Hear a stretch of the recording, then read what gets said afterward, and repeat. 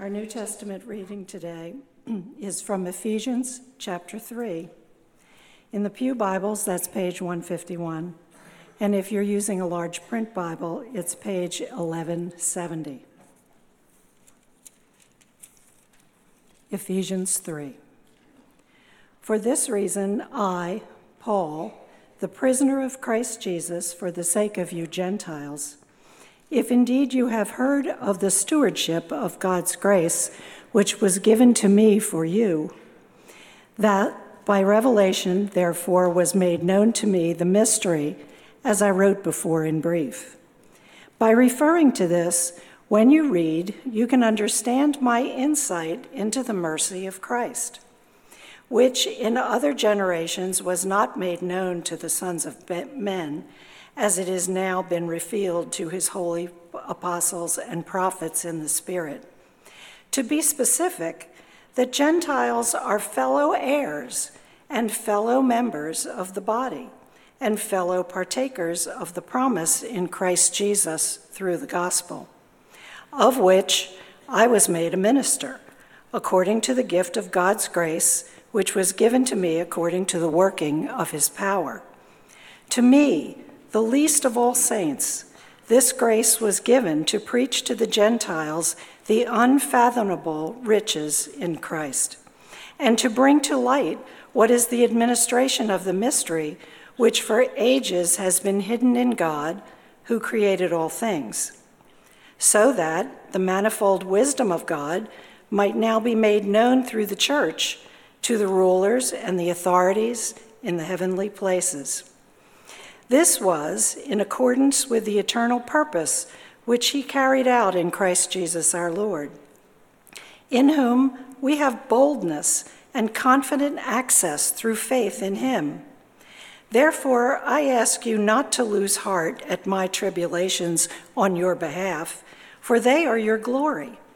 For this reason, I bow my knees before the Father, from whom every family in heaven and on earth derives its name, that he would grant you, according to the riches of his glory, to be strengthened with power through his Spirit in the inner man, so that Christ may dwell in your hearts through faith, and that you, being rooted and grounded in love, may be able to comprehend with all the saints what is the breadth and length and height and depth, and to know the love of Christ, which surpasses knowledge, that you may be filled up to all the fullness of God. And now to him who is able to do far more abundantly beyond all that we ask or think, according to the power that works within us. To him be the glory in the church and in Christ Jesus to all generations, forever and ever. Amen. Let's pray together as we sit. So, Father, we thank you for the privilege of gathering together today, where we are tired, perhaps drifting from you. Give us the grace to understand the privilege of today and thrill our hearts and minds with the knowledge and love of our Lord Jesus Christ, in whose name we pray. Amen. Well, after a long and exhausting search in the Valley of the Kings that was to last 7 long years, the breakthrough was eventually to come on November the 4th, 1922, as British archaeologist Howard Carter finally found the steps down to the sealed tomb of the ancient king pharaoh Tutankhamun. Within 20 days, they had cleared the totality of the stairways of dust. And then, on November the 24th, in the presence of his sponsor, Lord Carnarvon, the sealed tomb was finally opened. Nervously, he records in his diary, his hands trembling, he forced a small hole in the left-hand corner of the doorway, lit a candle and peered inside. Presently, he writes in his journal, as my eyes grew accustomed to the lights, details of the room began to emerge slowly from the mist. Strange animals, statues, and gold. Everywhere the glints of gold. For the moment, he writes, an eternity must have seemed to others standing by. I was struck dumb with amazement. And when Lord Carnarvon, unable to stand the suspense any longer, said, "Can you see anything?" It was all I could do to get out the words, "Yes, wonderful things." The doorway was unblocked, then electric lights were installed, and then Carter and Carnarvon found themselves standing in the antechamber of the tomb, packed from floor to ceiling with everything an Egyptian king could possibly need for the afterlife. It was to take 10 years to catalogue it. All 5,000 artifacts, statues, and jewelry and furniture and clothing, weapons, chariots, a stunning sarcophagus, a coffin nested with 3 others inside it, the final prize, the mummified remains of King Tutankhamun himself, and then the golden death mask of the king. Extraordinary riches, hidden for thousands of years, at last unearthed and put on full display for a watching world to see. Now, this morning we're going to be struck dumb with amazement ourselves as we turn back to Ephesians chapter 3 and to those first 11 verses. Because Paul's point is that there are unbelievable riches which have lay hidden for millennia, which have not been seen by previous generations, but which now have been laid bare for us, the Church of Jesus Christ, to see. Because in verse 2, if you're looking at the Bible, you can see that Paul uses a word there, mystery, a word that he uses 3 times in our section. But if you look up the word mystery in your dictionary, it will read something like this: a secret or something inexplicable or obscure. Rather like a murder mystery. I have no idea who done it. Or when we lose our car keys and we ask, where are they? We say it is a complete mystery in the sense that it's not knowable or understandable. But the word that Paul uses is a Greek word that is different to that. It sounds the same. It is the Greek word mysterion. But the word mysterion is different to mystery. The word mysterion is something that was once hidden, which now has been fully unveiled. If you like, it's an uncovered secret. So you go to Broadway, you sit down in the theatre, the music eventually starts, the curtains open, and you're transported to 1789, to French Revolutionary Paris, to Les Mis and the set. The set was already there, but you didn't see it because of the curtain. But it's unveiled as the orchestra begins. Or Christmas morning, you come down and the presents are under the tree. You see this enormous gift. You've rattled it on Christmas Eve. You've tried to feel it, but you don't know what it is until the wrapping paper is taken off. And then you see what was previously hidden has now been fully unveiled. So what is this mysterion? Verse 6 is the answer, that the Gentiles, that's us, are fellow heirs and fellow members of the body and fellow partakers of the promise in Christ Jesus through the gospel. God's plan was always to include the Gentiles. And all the way through the story of the Old Testament, we see hints of that. In Genesis 12, God promised to Abraham that all the peoples of the earth would be blessed through him. In Zechariah 2, God says that many nations will be joined with the Lord to you on that day, and you will become my people. But we only see it in the Old Testament in faint pencil, as random Gentiles here and there are brought in, like Rahab, the prostitute, or as Jonah takes the gospel to the people, the Gentiles of Nineveh. The plan of God in all of its glory had never been revealed previously to the nations, because the plan of God as to how he was going to win the nations was radical and seismic. In the Old Testament, you see Gentiles being brought into the nation of Israel, but they could never really be fully incorporated.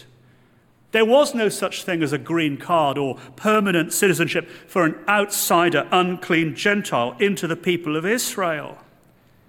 But the mysterion, the mystery that's been revealed, is extraordinary. It is the abolition of the temple. In fact, it's the abolition of the very nation of Israel itself. The Gentiles were outside in the court of the Gentiles. We thought about that last week. They could never really come in. So God's plan was always to abolish the temple, to wind it up and place it into administration. It was to abolish the law and the nation of Israel itself, and to create a brand new people, a brand new temple, a brand new nation. And that new nation, that new temple, that new Israel is Jesus. The word corporation is a word we use all of the time, but it was invented actually by lawyers in 6th century Rome.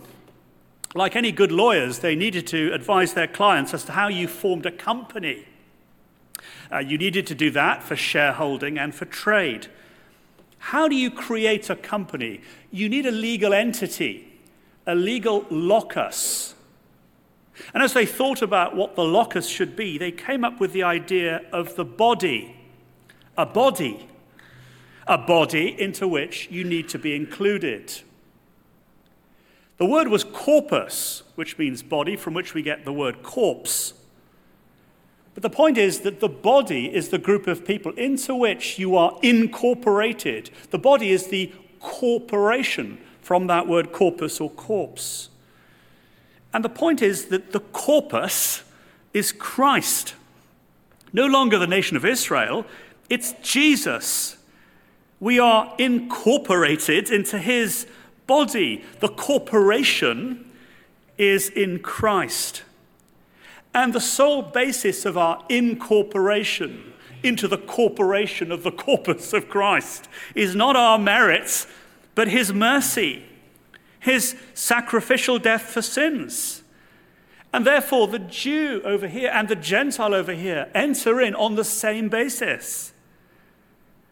And we receive the three great privileges, says Paul, together: fellow heirs of the hope now, fellow members of the body now, and fellow partakers of the promise now. Because the law and the requirements of Sinai have been abolished in his saving death and triumphant resurrection. Which is why history is split into two epochs.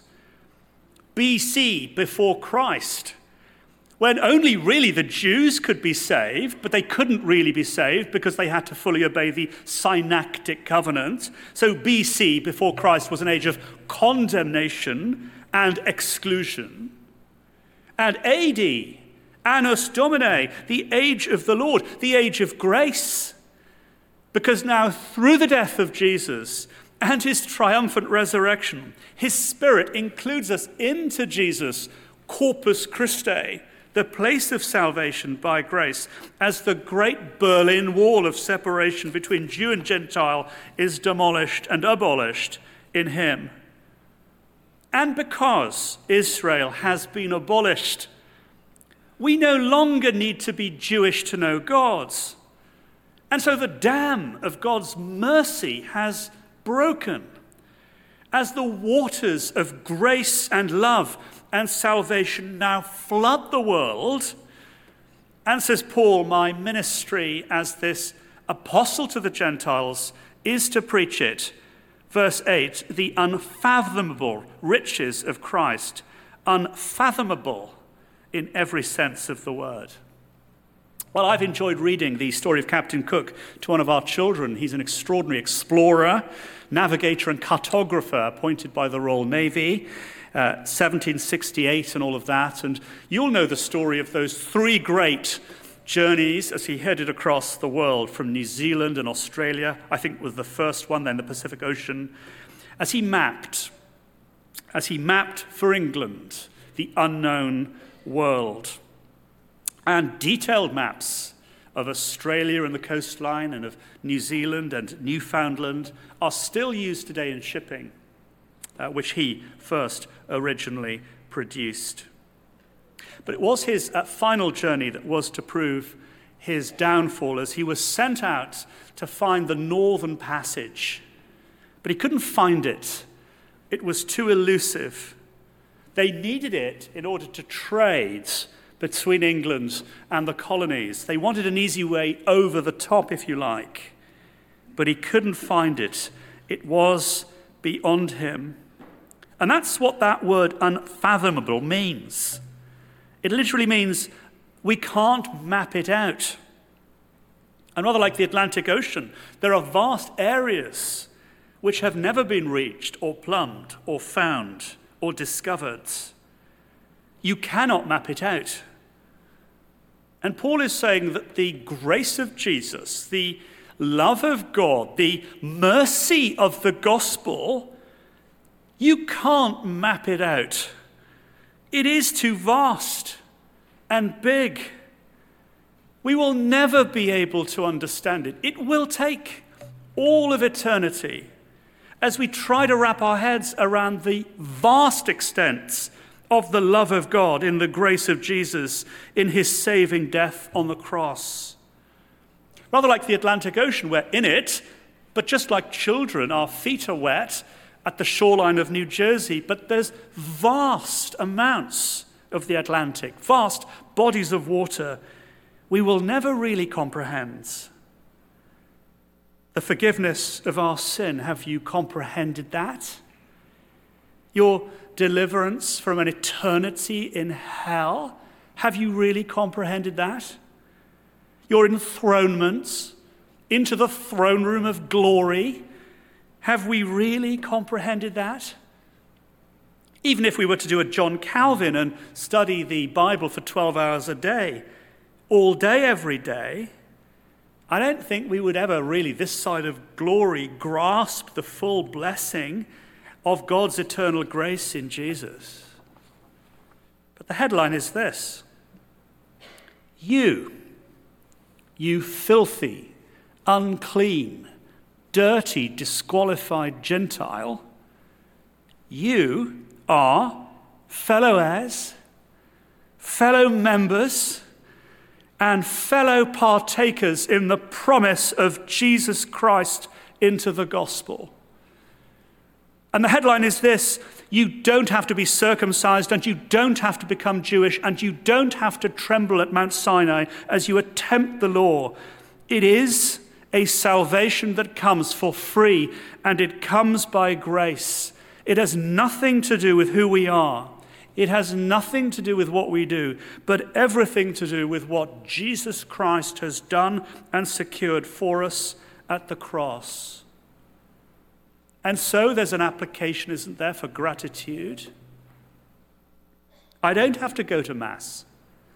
I don't have to do penance. I don't have to say my Hail Marys. I don't have to pray the Rosary. I don't have to go to pilgrimage to Rome. I don't have to climb the Sancta Scala or do the confessional. I don't have to get baptized or be confirmed. I don't have to give tithes at the back of church today. I don't have to go on mission trip to Puerto Rico. I don't have to be on the pastoral care team or come to Wednesday Central or say my prayers or become a member. The basis of entry is the grace of Jesus Christ and the forgiveness he has secured. But is it? And can we be sure? And that leads us to the first of our 2 points then on our sheets if you're taking notes. How do we know this mystery? And how can we be sure about this gospel? And Paul answers it like this. It is a mystery, that is, it is a gospel that has been revealed to us through Paul. Look at verse 2 as Paul describes the stewardship of God's grace, which was given to me, he says, for you Gentiles.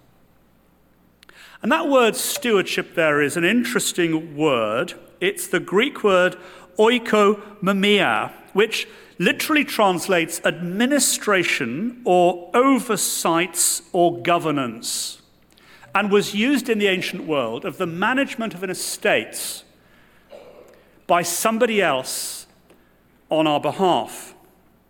Think Downton Abbey, the great house of Lord and Lady Crawley, all 300 rooms of it. But it's run, isn't it, by Carson and the formidable Mrs. Hughes. They manage the estate, they administer it. And Paul in verse 2 says that the estate of the church has been given to me, the Apostle Paul, for you. The point that Paul is making is that salvation comes through revelation, but that the revelation through which salvation comes has been given to Paul. Therefore, we can only know God through the Apostle Paul.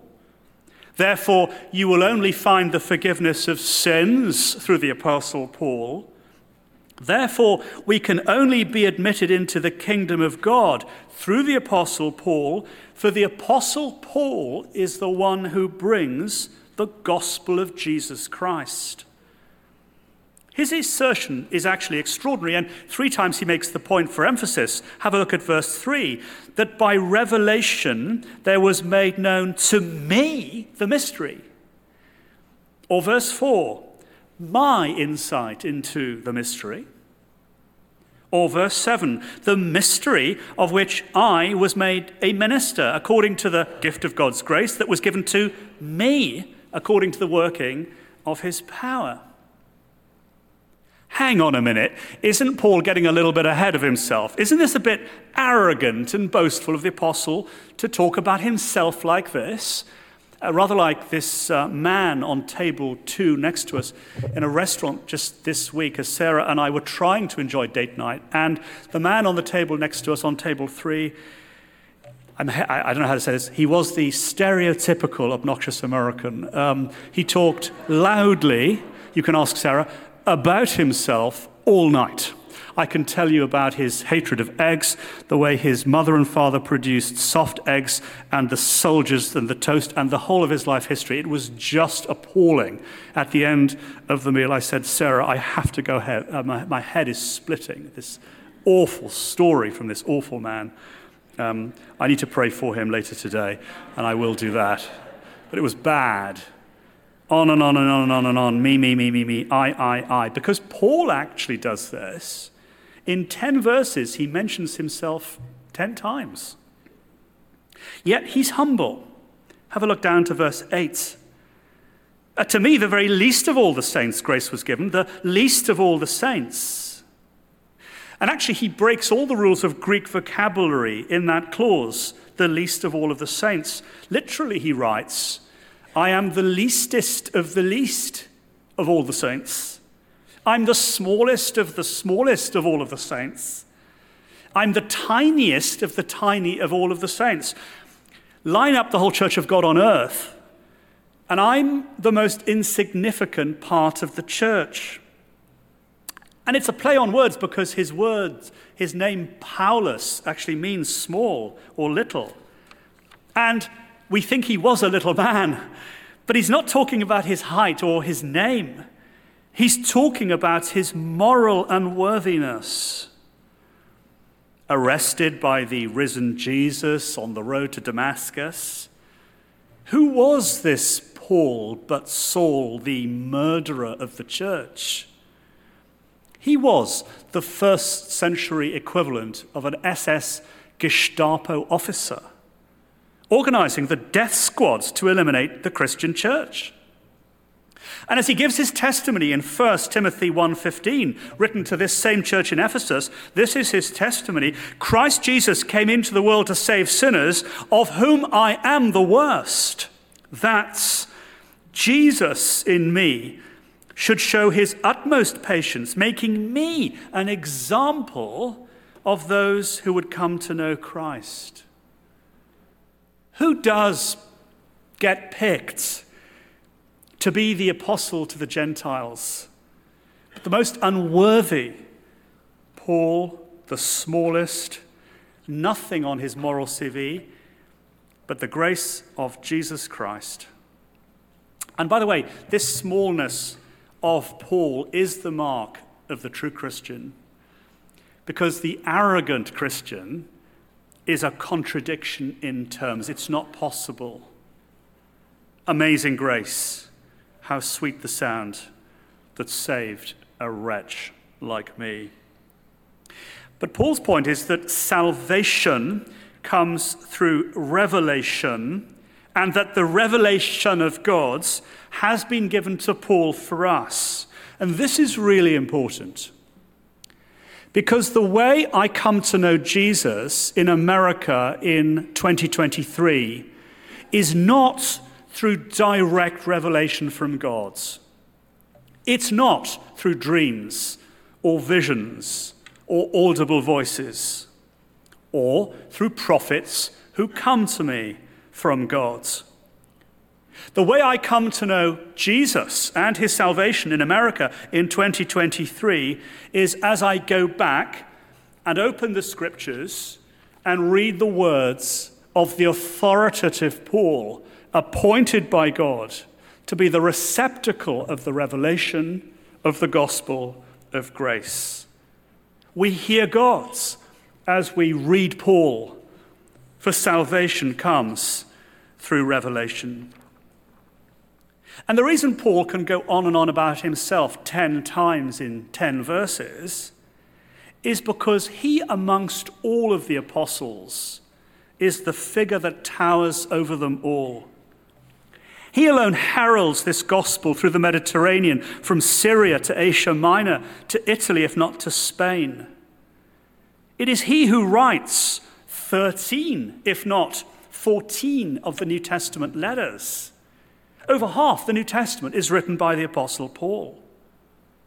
If we don't accept the Apostle Paul, we will have to rip out 13 or 14 letters from the New Testament. And by the way, since he was with Luke when Luke wrote Luke, you need to get rid of Luke as well. And since Luke wrote Acts, you may as well chuck that out and put it in the shredder as well.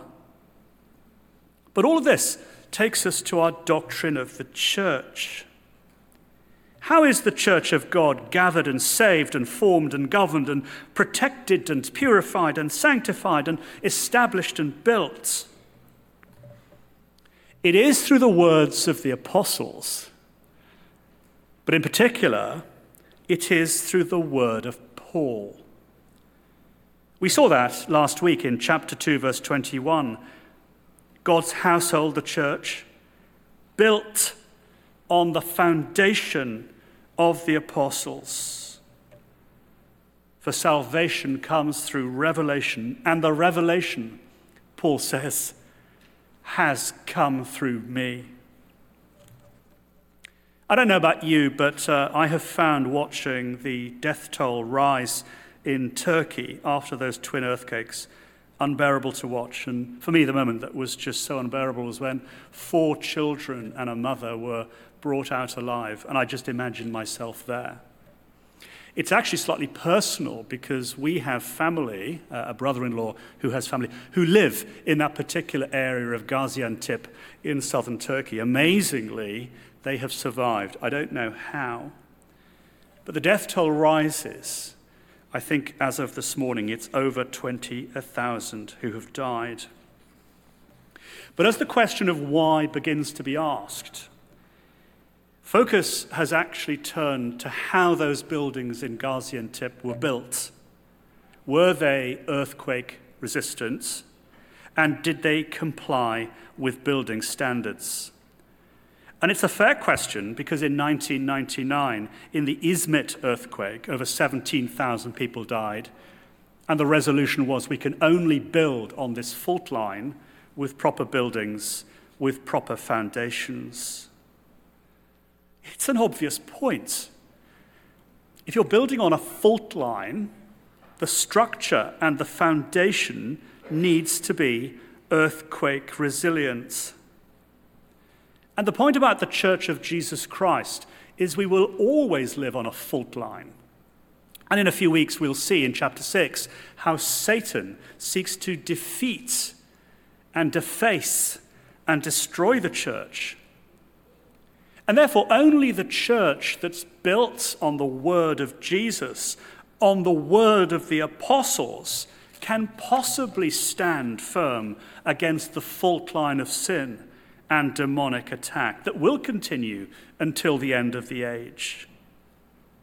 We face a clear and present danger in the West as the tectonic plates move in a size 10 tremor on the Richter scale, as the very foundations of Christianity are shaken, even to the point that we are no longer able to safely identify a man or a woman.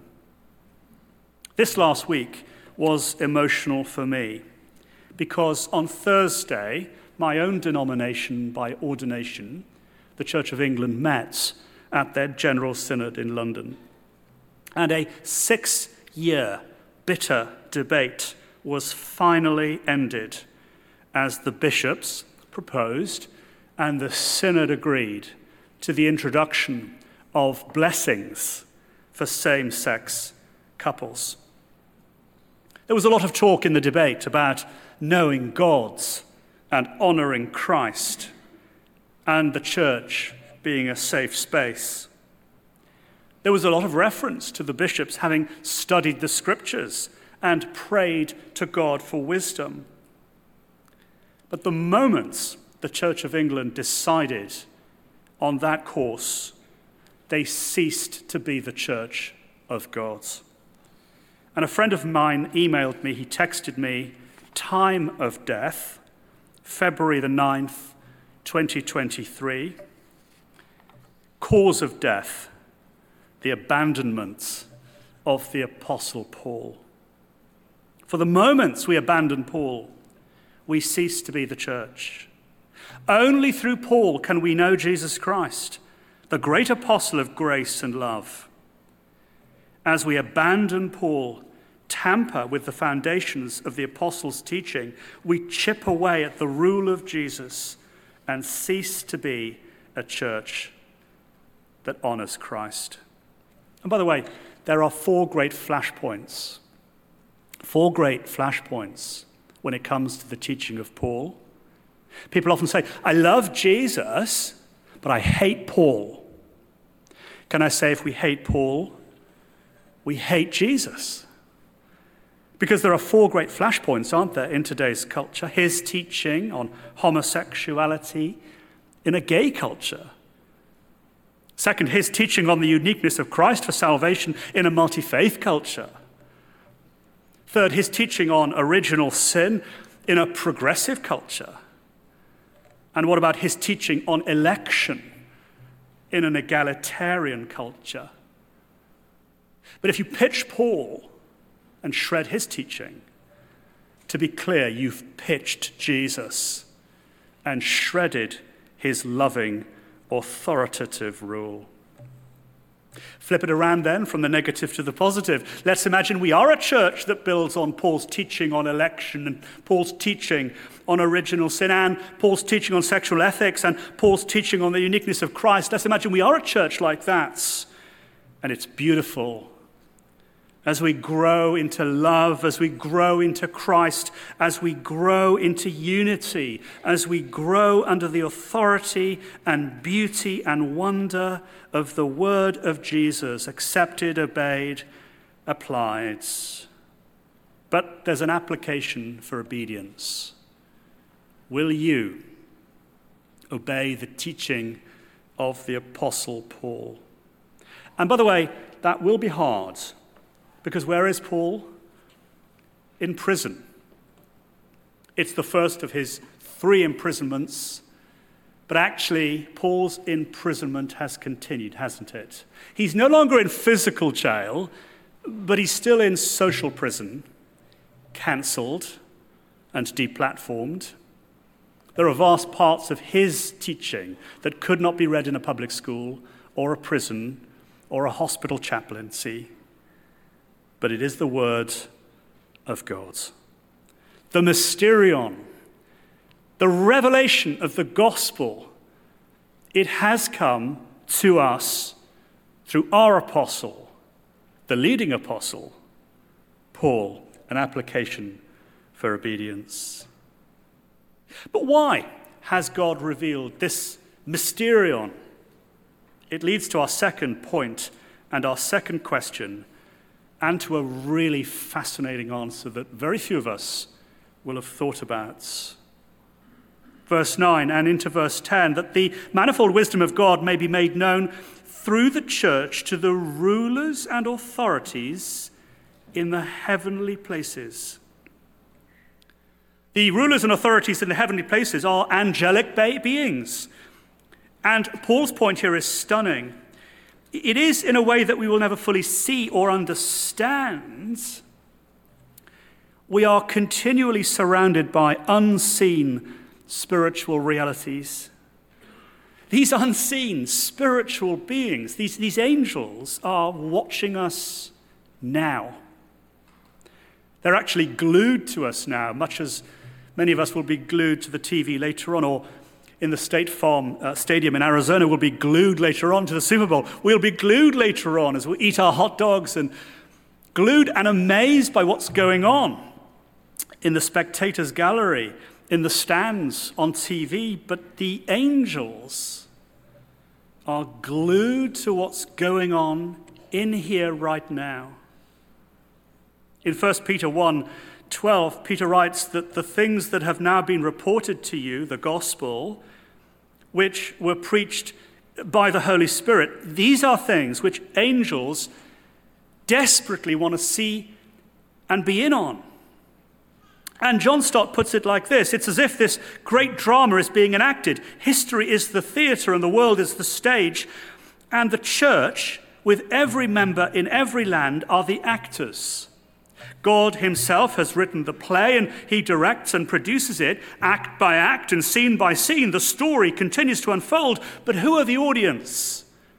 The cosmic intelligences, principalities and powers in the heavenly places.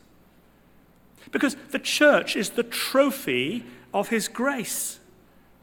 We are the work of art hanging on the wall in the gallery, and as the angelic beings look on from heaven, they're gobsmacked and stunned.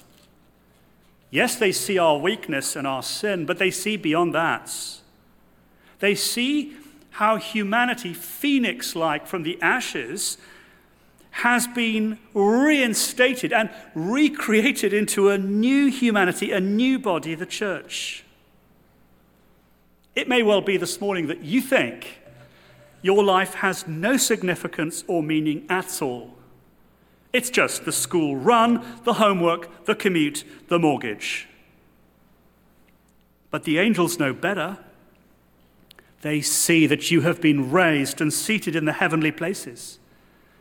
They see the way you have been given a righteousness that is for free. They see beyond this age to the eternity and the new heavens and the new earth, the paradise world that you will occupy. They are interested in the church and instructed by the church. One commentator puts it like this: the church has become a graduate school for angels. And what they marvel at is the manifold wisdom of God. That word means intricate, complex, and many-sided. We have at home a Persian rug, which I think I got from Iran. I didn't go to Iran, but it's from Iran. And if you look at our Persian rug as you walk in, it's intricate. It's extraordinary. As all these different threads and different colors and shapes are woven together in a perfect unity that actually is stunning to look at in its complexity and color. And that's the church. Because God has taken different personalities with different occupations and different backgrounds and different testimonies from different ethnicities with different ages and preferences and different addresses and outlooks. And he's done the impossible, as the PLO terror fighter who becomes a Christian is united to the Israeli army captain who becomes a Christian. As the Ukrainian who becomes a Christian is united to the Russian who becomes a Christian. As the Jew who becomes a Christian is united to the Gentile who becomes a Christian. As this rug with the Colombian and the Croatian and the Czech and the Canadian and the Algerian and the Angolan and the Australian and the American with the Botswanan and the Bolivian and the Bulgarian are united in their diversity into a perfect unity, into a new humanity, a new nation, into the body of Jesus Christ. This today makes the angels marvel and the demons shudder, because just by attending and being here today, you are taking part in the victory of Jesus over death and sin and Satan. We are the manifold wisdom of God. And this is a rebuke to us if we think little of our church. If perhaps we prefer to be out in the narthex, not really here today and part of the action of the gathering, or if we would prefer to be online when we could come, but we don't want to be here. Or if our ecclesiology and doctrine of the church is, I do want to be here, but I don't want to be involved. I don't want to give financially or serve. I want to be distant from the church, not really part of it or serving it.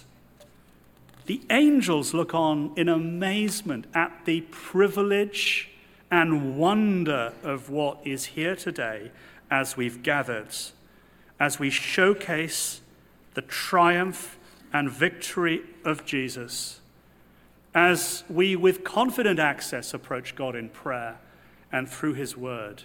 They are amazed at the victory of Jesus and the privilege he has given us as unclean, far off, dirty Gentiles, brought right in on the same footing as the Jews into the corpus of Christ, incorporated by grace and mercy.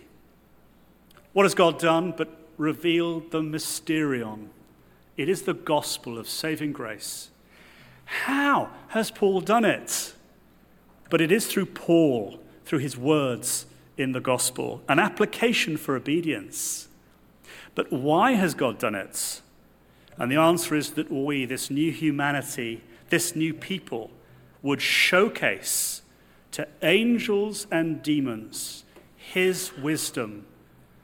And that means there is a huge application for unity, because it is, as we gather under the words of Paul, united together as that Persian rug of grace. As we remain united, we showcase to the angels and to the demons the wisdom and power of God. And really, the rest of the letter from Paul is going to show us how this unity is to be lived amid all of the tensions and frustrations of normal family and normal church. But we long to maintain our unity because we showcase the victory of God to his watching world. Let's pray as we sit.